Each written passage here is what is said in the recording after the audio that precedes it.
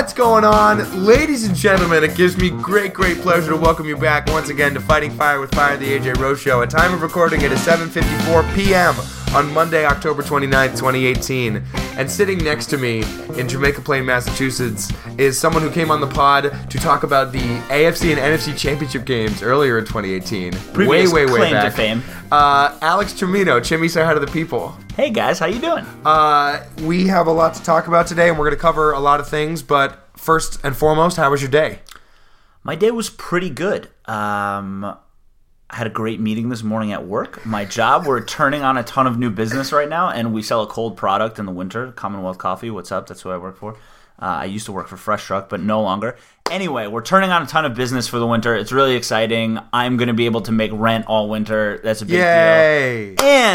And fucking Red Sox won the World Series. And the fucking Red Sox won the World Series. The World Series.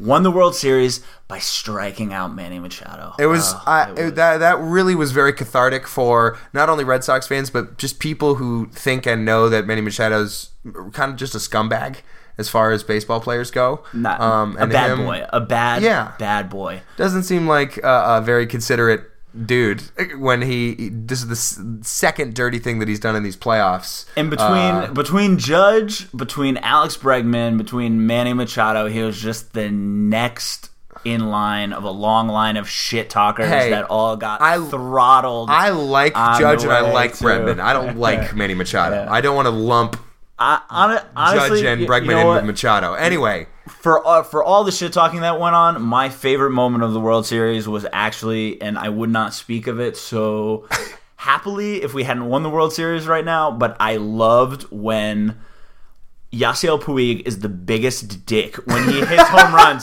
he practically takes his bat and throws it into the seats when he hit home runs.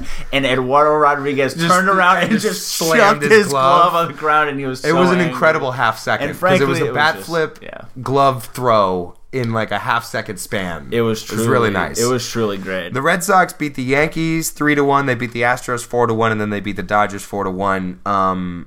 Any championship run in any sport is great, but baseball has this kind of incredible magic where you know that some role players going to have to come up. You just never know who it is. I never would have guessed that Jackie Bradley Jr. was going to hit back-to-back-to-back home runs. Or no, it wasn't home runs. It was just like 9 2-out RBIs in those games against the Dodgers and win LCS MVP. And then Steve Pearce was going to invoke Paul Pierce a decade later and win MVP of the finals. Win MVP of the World Series. You also would not imagine that the top of the Red Sox lineup 1 through 4 would go like 0 for 42 or whatever it was in for game the 3. First. Yeah.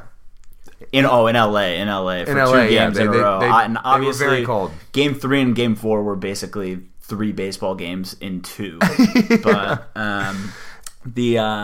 shout out to Nathan Eovaldi too. My God! What a man! Holy cow! What a hero! His agent must be so mad at him and so mad at Alex Cora for throwing him out there for 6 innings of relief, just gunning it at 101 at 2 a.m. East Coast time. I'm out at the bar. There are all these people in their costumes, just transfixed by him. Just bringing the cheese. 100 pitches in relief. He was laying the ricotta in relief. Unbelievable. And the next day, literally the next day, he walks with everybody else out to the bullpen just so he can make himself available. Yes. Like, hey, look, if you need me to pitch, I'm out here too. I didn't pitch till 3 o'clock in the morning. It was great. Last night, I found myself just trying to take it in as calmly as possible. I was at Greatest Bar after getting out of work at City Winery, and people were going nuts, and it was nice to see that people still go apeshit for the 11th ring of the Titletown era. It's true. In Boston. That and people still care this much. Yeah, and when someone on Twitter posted all the years that a Boston sports team has won a championship, I realized for the past 20 years, the city averages a championship every other year, which is completely insane. Someone tweeted the endless 20-month Boston sports title drought is over. It's been 20 months. And I still maintain that I won't go off into a side diatribe about how I hate Gillette Stadium and I hate the atmosphere there, and I get really, really pissed off at Patriots fans.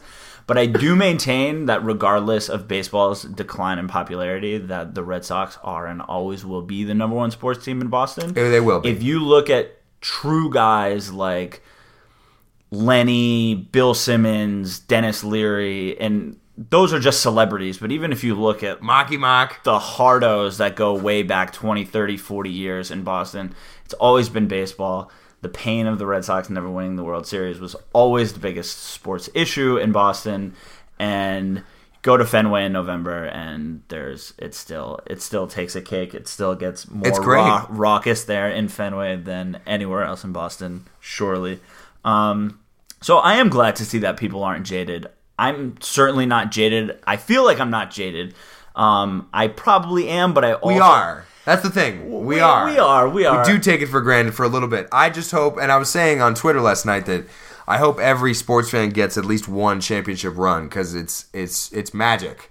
It's particularly magic in non-football sports because football, it's one game each time. And to win several series in a row as an emotional just ride in hockey, basketball, or baseball Baseball really in particular, special. baseball in particular is really difficult. There's a lot of very specific pieces that people generally claim you need to have a winning run at a title. One being pitching.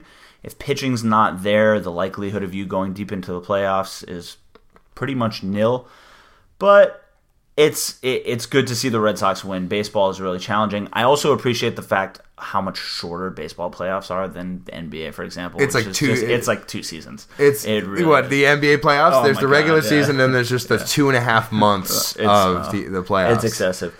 And I am ready to go back to bed at normal times now. I feel like I've just had a baseball. I watched every single inning of the playoffs for the Sox, and I wake up late. I don't get into work till 8:30, and then for that reason, I end up staying till 8:30 at night at work, and then I get home in time for the first inning of the Red Sox game, and then this cycle just basically repeats. Did you have a favorite moment of the run? Of the run of this playoff run? Favorite moment? That's while you sit there and think about it. My distinct favorite moment was the last inning of, I think it was Game 4 against the Astros, where Reddick makes the diving catch in the top of the ninth to prevent the Red Sox from getting some insurance runs. And then Benintendi has the diving series-saving catch. That was a pretty awesome catch. The Astros were so... It's the second ALCS the Red Sox have won in a row. It was the same thing when they beat the Tigers in 2013, where I still don't think that they were better. Yeah. I know they won. They beat the Tigers and that they beat the Astros, but I can't believe that they won that series. It's got to be two of them were... So Jackie Bradley Jr. came up to bat against James, and at the 3 or 4 prior at bats to that, it was... Which game against the Astros is this? Devers. It was the one where Jackie Bradley hit the grand slam. Yeah. But they had shown such bad plate discipline, and James was had gotten through 2 or 3 innings already with so few pitches. I think he had back-to-back 10-pitch innings or something like that. And I was getting really frustrated at all the Sox hitters who, frankly, were showing very little plate discipline at the time. And so he steps up to bat, and I'm like, dude, don't swing at the first pitch. Don't swing at the first pitch. Swings at the first pitch and jacks a grand slam into the seats, and we all just start screaming. And it just felt at that point like... But they had fairy dust on them. Yeah, exactly. And it felt really going the Astros' way at that point. And so that was a major, major turning point in being able to get through the Astros. The other being is that my roommate was sitting next to me on the couch when Eduardo Nunez hit the home run in Game 1, and before he had even come up to bat to pinch hit, he was in the dugout, and my roommate goes, Eduardo Nunez, don't even get near any of those other players. Don't talk to them. Don't act like you're on the team. You're not part of the team. Eduardo Nunez gets up to bat. Gets up. He's like, Eduardo Nunez might be the worst player in baseball. He's just berating this man on camera, and as he's doing it, throws that pitch and just jacks it into the seats, and all of us were laughing our asses off. It's great, man. It was probably the two of those were definitely definitely momentum pushers, but it felt like the Red Sox just did something ridiculous every single game. They were losing, they're down by 4 runs. You need a home run, you get a home run. It was frankly, it was really silly. It was a combination, sure, of the players and how good the Red Sox are, but they were so, better to be lucky than good. They were both. Yeah, and it's rare. They did the rare thing of being the best team in baseball in the regular season and then winning the World Series. It doesn't happen that much. Oh, the expectations were not there. We're going to lose things. Do you think that there's... I don't know if there's any level to get to, and I'm probably wrong about this. I don't think there's any level to get to with Boston sports fans where they could become more obnoxious or more spoiled or more insufferable than they, when I say they, I mean we, I am among them, than we already are. Do you think that this latest Boston title pushes them over that precipice? And do you think that do you think it'll keep going? Like, how much longer can this possibly go? Well, we're already far over the precipice. We're gigantic assholes. We're the biggest assholes in all of sports. It's like, look at the Patriots. I will maintain that Philly fans got remarkably close to Boston fans through one title. One title, and you got like 92% as obnoxious as Boston fans. Burning cars in Philadelphia, Great run, though. Yeah.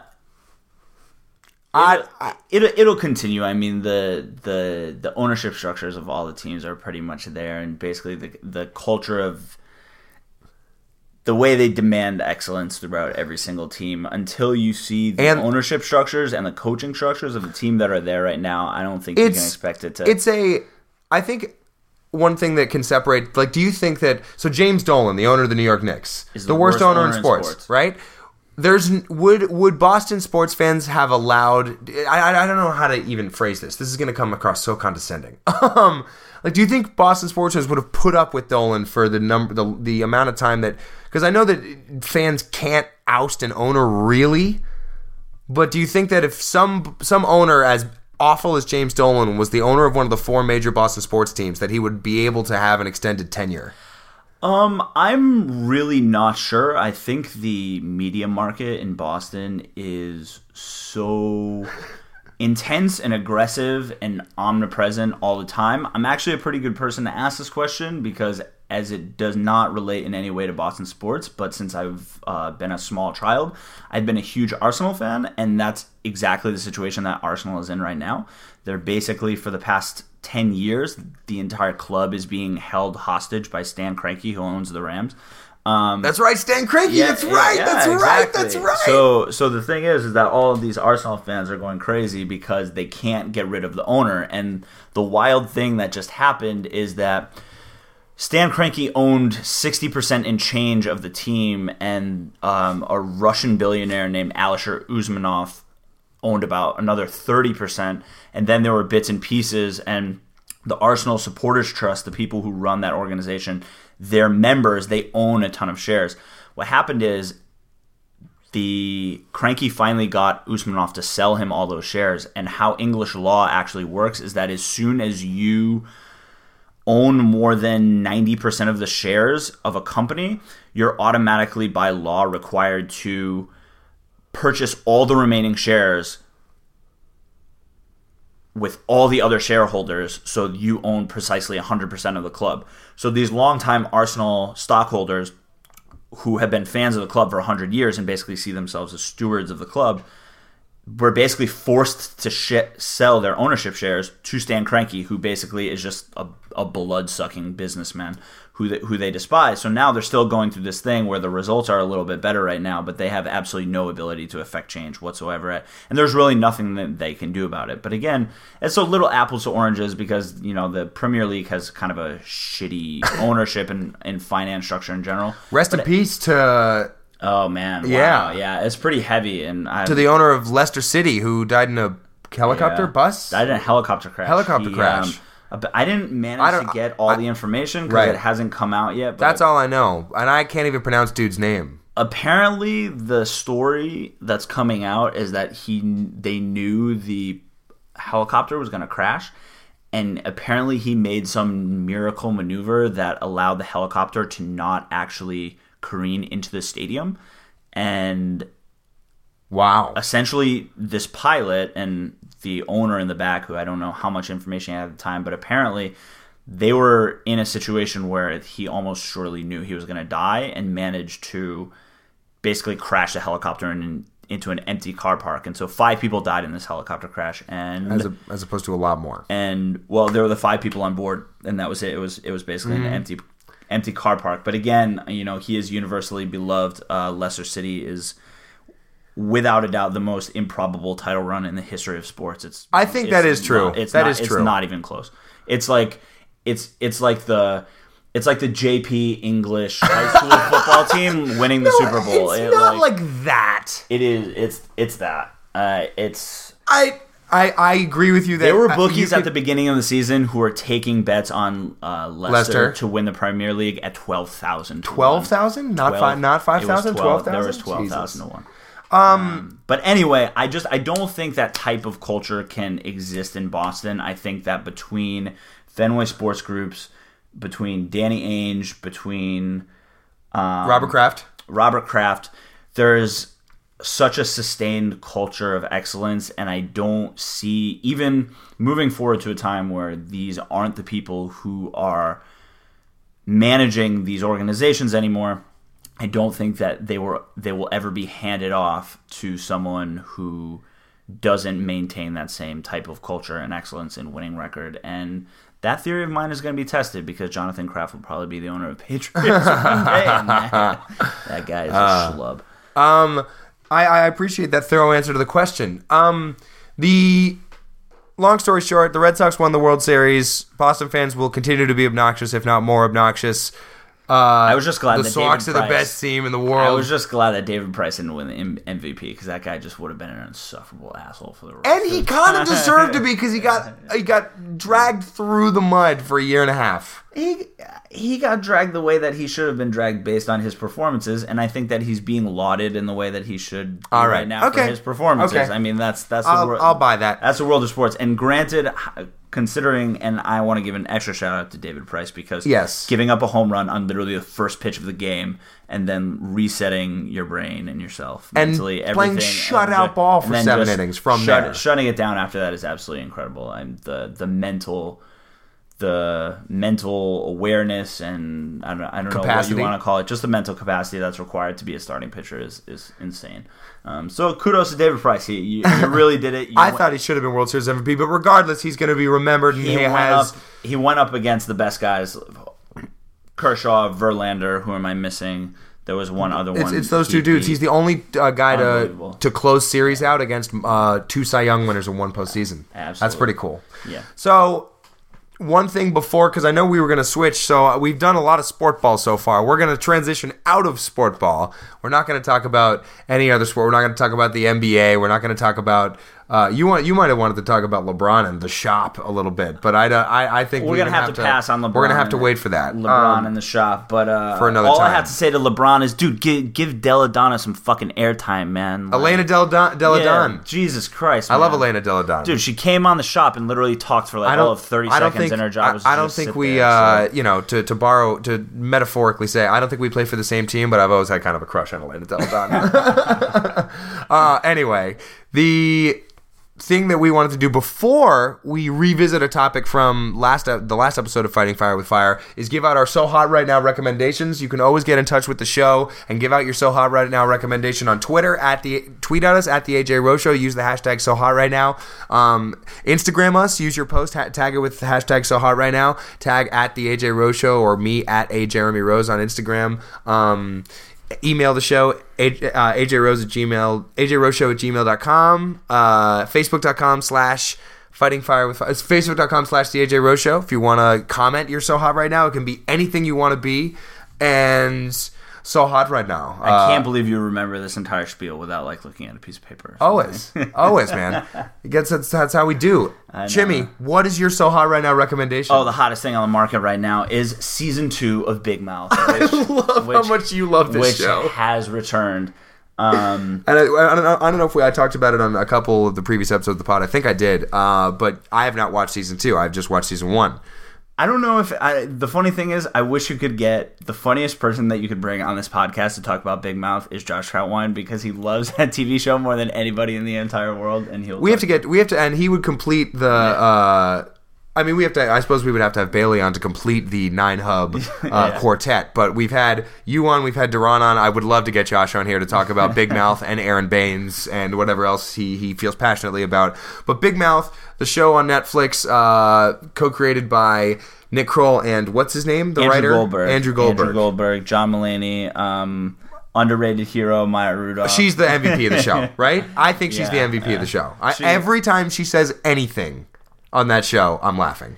It's such an incredibly childish and crude show, and it's truly disgusting, but there's no better representation of what it was like when you were 12 years old, because as a guy, when you're a 12-year-old male, you are just you're a crude, filthy, disgusting monster just filled with too many hormones that you're really not able to handle. So both Nick Kroll and Maya Rudolph do an unbelievable job playing the respective hormone monsters. And shout out to Jordan Peele as the ghost of Duke Ellington, who's turned up to like 12 out of 10 the entire time. He's like all that. And they also sing a song in episode 3 with the ghost of Freddie Mercury about being gay, and I love that. They got a guy who sounds exactly like Freddie Mercury. So watch Big Mouth. My So Hot Right Now recommendation is Spotify Premium. I finally bought Spotify Premium after being a plebe for so long. I finally treated myself and got Spotify Premium. I forgot in the past 15 minutes that this was your So Hot Right Now, and I've almost become even more excited to talk about it. That is shocking behavior. As someone who loves music as much as I do, let alone anybody. What do your friends do? Like when you show up to parties and you're the guy who what do you mean? Commercials. I asked them if I can use their phone if they have premium. I don't use mine. God. I also didn't use mine on my phone. I used a good friend of the pod, Tien Tran's phone. Not his phone. I used his Spotify account on my phone so I could have premium. Now I don't have to. Shout out to Tien. The value proposition for the iTunes store and whatever, it's just not there. No, not at all. $10 a month, I can listen to 1,000 albums a month. Like $10 to buy me one album normally. Yeah, you gotta. No way, can't do it. Get on the Spotify. Hopefully, one day they stop hemorrhaging billions of dollars per quarter. It's pretty unlikely as long as human beings continue to listen to Drake at the absolutely prolific level of that. Hey, I will not have you besmirch the good name of Champagne Poppy on this podcast, okay? I forgot about that.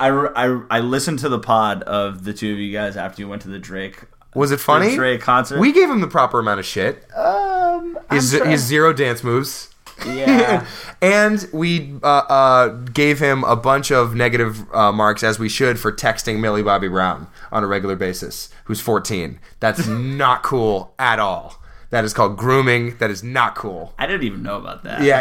The face you're making is very fitting right now. I didn't even know about that. Drake should not be doing that. Whatever it is doesn't sound good. That's a no-go. Go back the other way to J-Lo. Go back the other way. 45, not 14. Yeah. I don't feel good about you telling me that. I don't know. This is like on the air too. I don't know what to say. I feel dirty. This is our idols are all kind of flawed human beings. Kanye, man, I had to have I had to have a moment where I realized that it's the cons have outweighed the pros for the last couple of years with Kanye, and that I'm no longer going to go see him in concert when he comes to Boston. The only reason I feel bad for you is that you didn't realize at that moment it was in like 2009. It was not.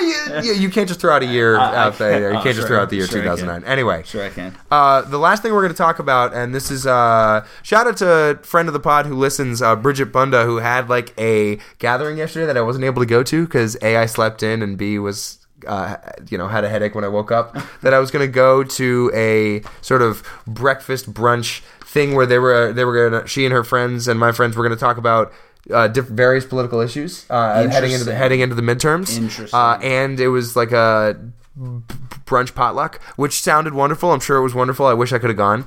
But right now we're going to talk about something that Corey Asman and I talked about last time, which is question 1, which, as we said on the pod, is the most, I think, the only question that actually has two legitimate sides to it. And I'm going to clear out and give you the floor, Alex, because I want you to talk about this, not necessarily based on we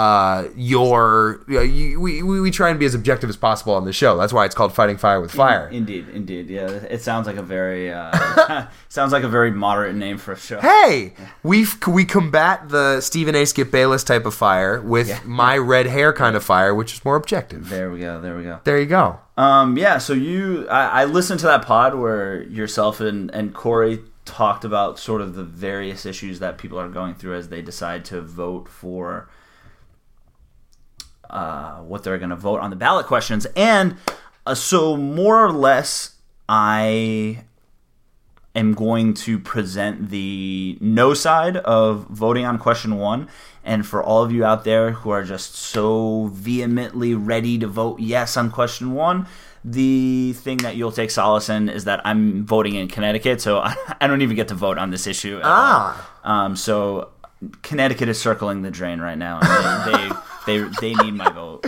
They need, like, Elizabeth Warren's coming back. Ayanna Pressley is already in. There's not a whole lot going on.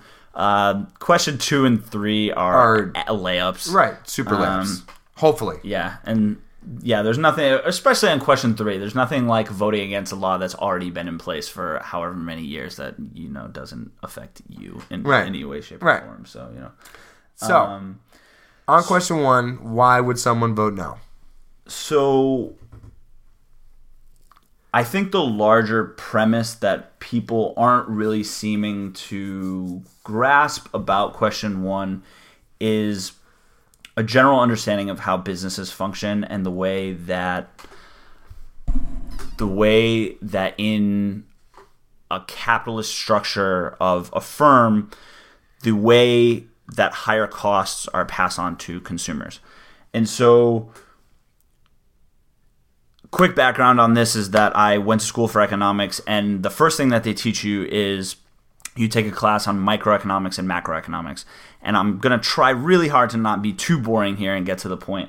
But the reason why you study both of those things at the same time is because it teaches you the relationship between ownership, which represents the management and people who own a particular firm, and labor, the people who work and perform the majority of the physical labor, as you want to call it if you're looking at it in Marxist terms, for that company. So, and the reason why you study those things is because that labor ownership dynamic actually dominates a lot of the macroeconomic factors that go on when you study the entire economy as a whole. But the biggest thing that's bothered me a little bit about question 1 is the logical fallacy that people look at and the lens that they look through this issue on. And when people talked about voting yes on question 1, a lot of the things that you hear are nurses are overworked, or there are long patient waiting times, or nurses don't make enough money, or whatever it might be. And so a few things to briefly mention right off the top is that this ballot initiative is being brought forth by the Massachusetts Nurses Union, who represent about 20% of nurses. So that's the total amount of nurses who they actually physically represent, and that necessarily doesn't paint an entire picture of nurses as a whole. So the other is that a lot of the question 1 ads that you see are supposedly, according to a friend's father who's a pediatrician, is being funded by insurance companies and HMOs, which doesn't surprise me, but I think necessarily that's not something that you can draw a line between that and the legitimacy of the argument in the first place. But the biggest issue is that it looks to be something that is only going to increase the cost of healthcare delivery to patients. And particularly in Massachusetts, and again, I'm not an expert on here, but a lot of this information is coming from my roommate's friend who's a doctor. And so when a company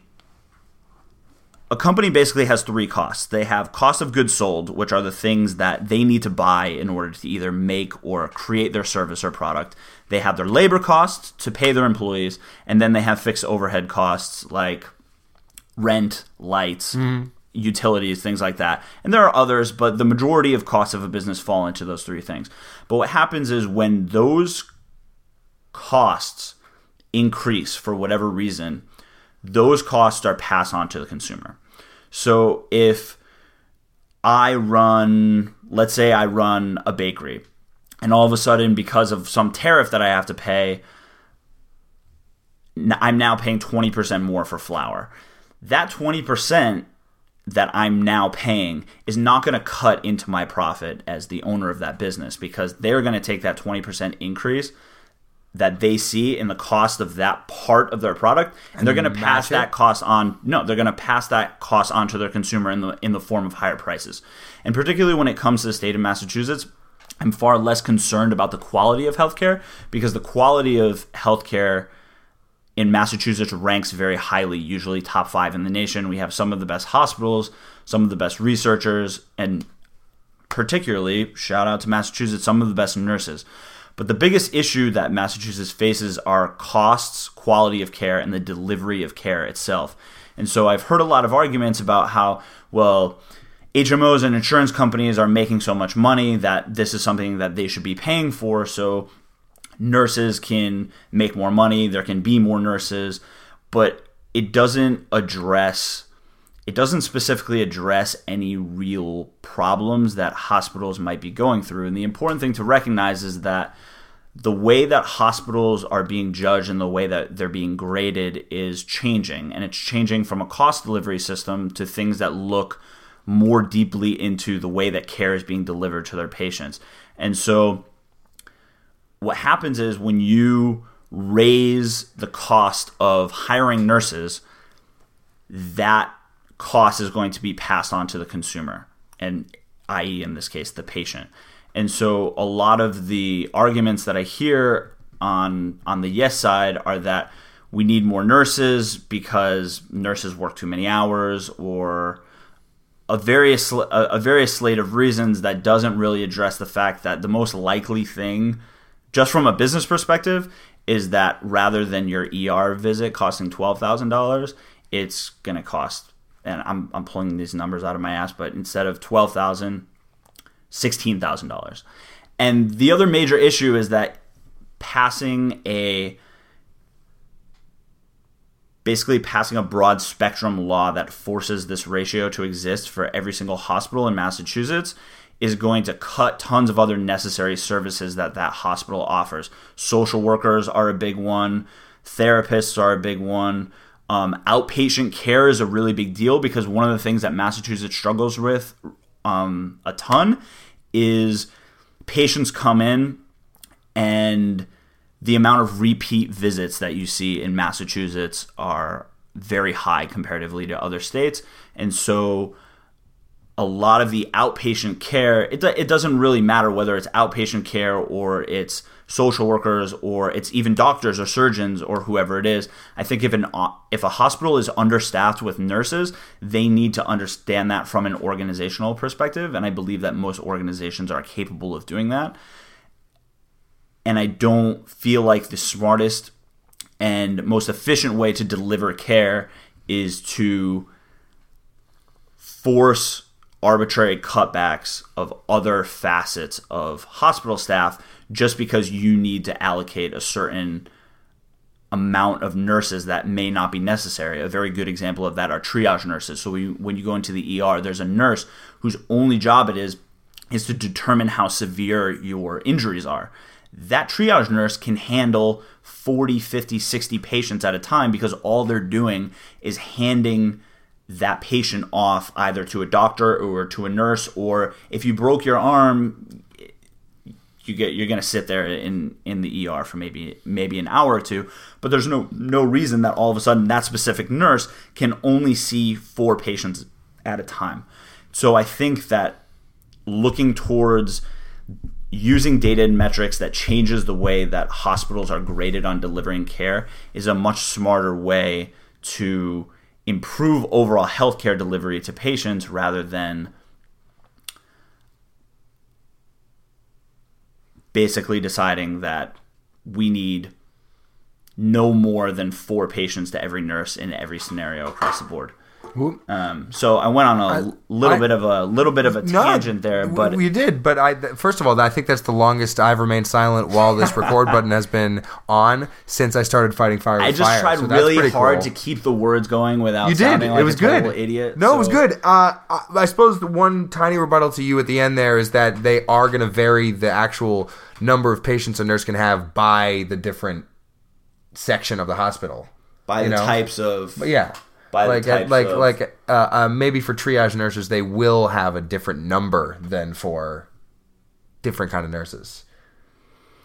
I remember on ma.gov they have those numbers by section and varying degree. I think you laid out some good things. I think you did a good job. Are you proud? No, I am. I think that was good. That's a more well-rounded no explanation than I've heard, not only than Corey and I discussed last episode, but then I've heard from anybody. And something that I heard that I've talked to about this question from you and a few other people that, again, I don't want to justify too much as a really logical argument, is that this pushes the needle in the right direction. I think that it pushes the needle in the wrong direction. I think your goal should be not to... Any organization wants to cut costs to deliver the most effective care that they possibly can, and I think a lot of people who are in favor of... I'm not saying that single-payer Medicare for all system isn't the right way to go, but I think in the current situation that Massachusetts has right now, you're not going to see a major uptick in... It depends on where. I actually don't want to make that statement. I don't want to say that you won't see an uptick in care. I think that hospitals have the ability to manage the amount of staff and the amount of available resources that they have to pay these staff in the most efficient way that they possibly can. So I am certainly going to look into, because that's something that I was told by... basically information that came to me from someone who works at MGH right now, saying that it's really difficult to apply the same nurse to patient ratio across the board is extremely difficult to implement. So I am going to check into that and look at the various ways that they're going to look at different types of nurses and what required ratio, how it would be different from section to section. But again, I'm not sure how much it will push the needle in terms of the overall quality of care. And I'm curious to know. And again, I think California is a little bit different than Massachusetts. But again, I think little bit, a little bit. But I'm not totally sold on a one size. Yeah, California is way different than Massachusetts. Yeah. One of those states has the World Series champs in it, and one of them does not. Hi-oh! Yeah, there you Full go. Circle podcast. Indeed. Bang. Indeed. Thank you for that. And I think you gave an economics lesson and a rebuttal of question one all in one go. There you go. Well, yes, voters, I'm voting for Ned Lamont in Connecticut. I have no bearing on this issue whatsoever, so I'm just trying to try to get through my for the record, that's a very cool thing that you are informed and willing to give a spiel about a question that you're not even going to vote on. Like, it's important to stay informed as someone who wasn't really someone who kept himself informed until after the 2016 election. Until Trump became president. Yeah. I wish I had been... Shout out to the city of Pittsburgh. Love you guys. Close friend of mine from Pittsburgh. Shout out, guys. Absolutely. It's really fucking shitty. It's always it's shitty. Incredibly shitty. When is it not shitty? Yeah. That's definitely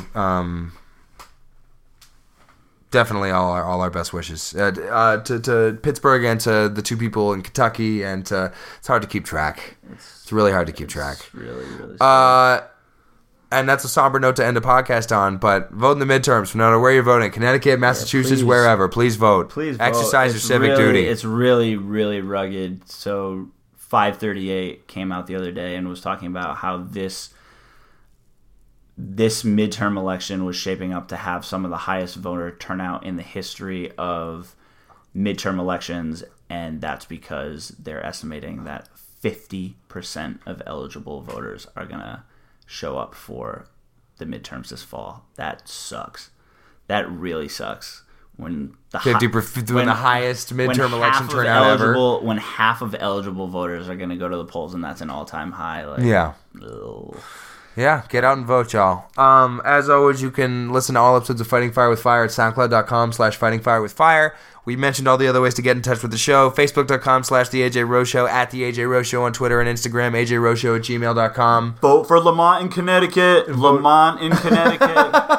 And I bet half the people listening to this right now and think that I'm a Republican for going on my like ridiculous economics vote no on one spiel, but I've never voted for a Republican in my life. But Lamont for Connecticut, please. And everything's gonna go right for Massachusetts. Nothing's gonna change. And Warren's back. And if you guys are going to the parade of the Red Sox parade on Wednesday, come and say hi. I'm either going to be in the midst of the parade or perhaps working a shift for my good friend Chris Keck, who is the manager at Back Bay Social Club. I may help him out for the day. I'll be on my couch pushing 30 years old during that parade. For Alex Tremino, I'm AJ Rose. This has been Fighting Fire with Fire. Fuck Mitch McConnell. And the most important thing. Oh, shit. I can't believe I was thinking about this the whole time. And I was just like, the most important thing on the Fighting Fire with Fire podcast. Fuck Mitch McConnell. Fuck Mitch McConnell. Fuck him. Oh, Mitch McConnell can roll over and die. Fuck that guy. Oh, my God. All right, now we're done. Fuck now Mitch we're really McConnell. done. Cheers, y'all. And we'll see you guys next time. Cheers.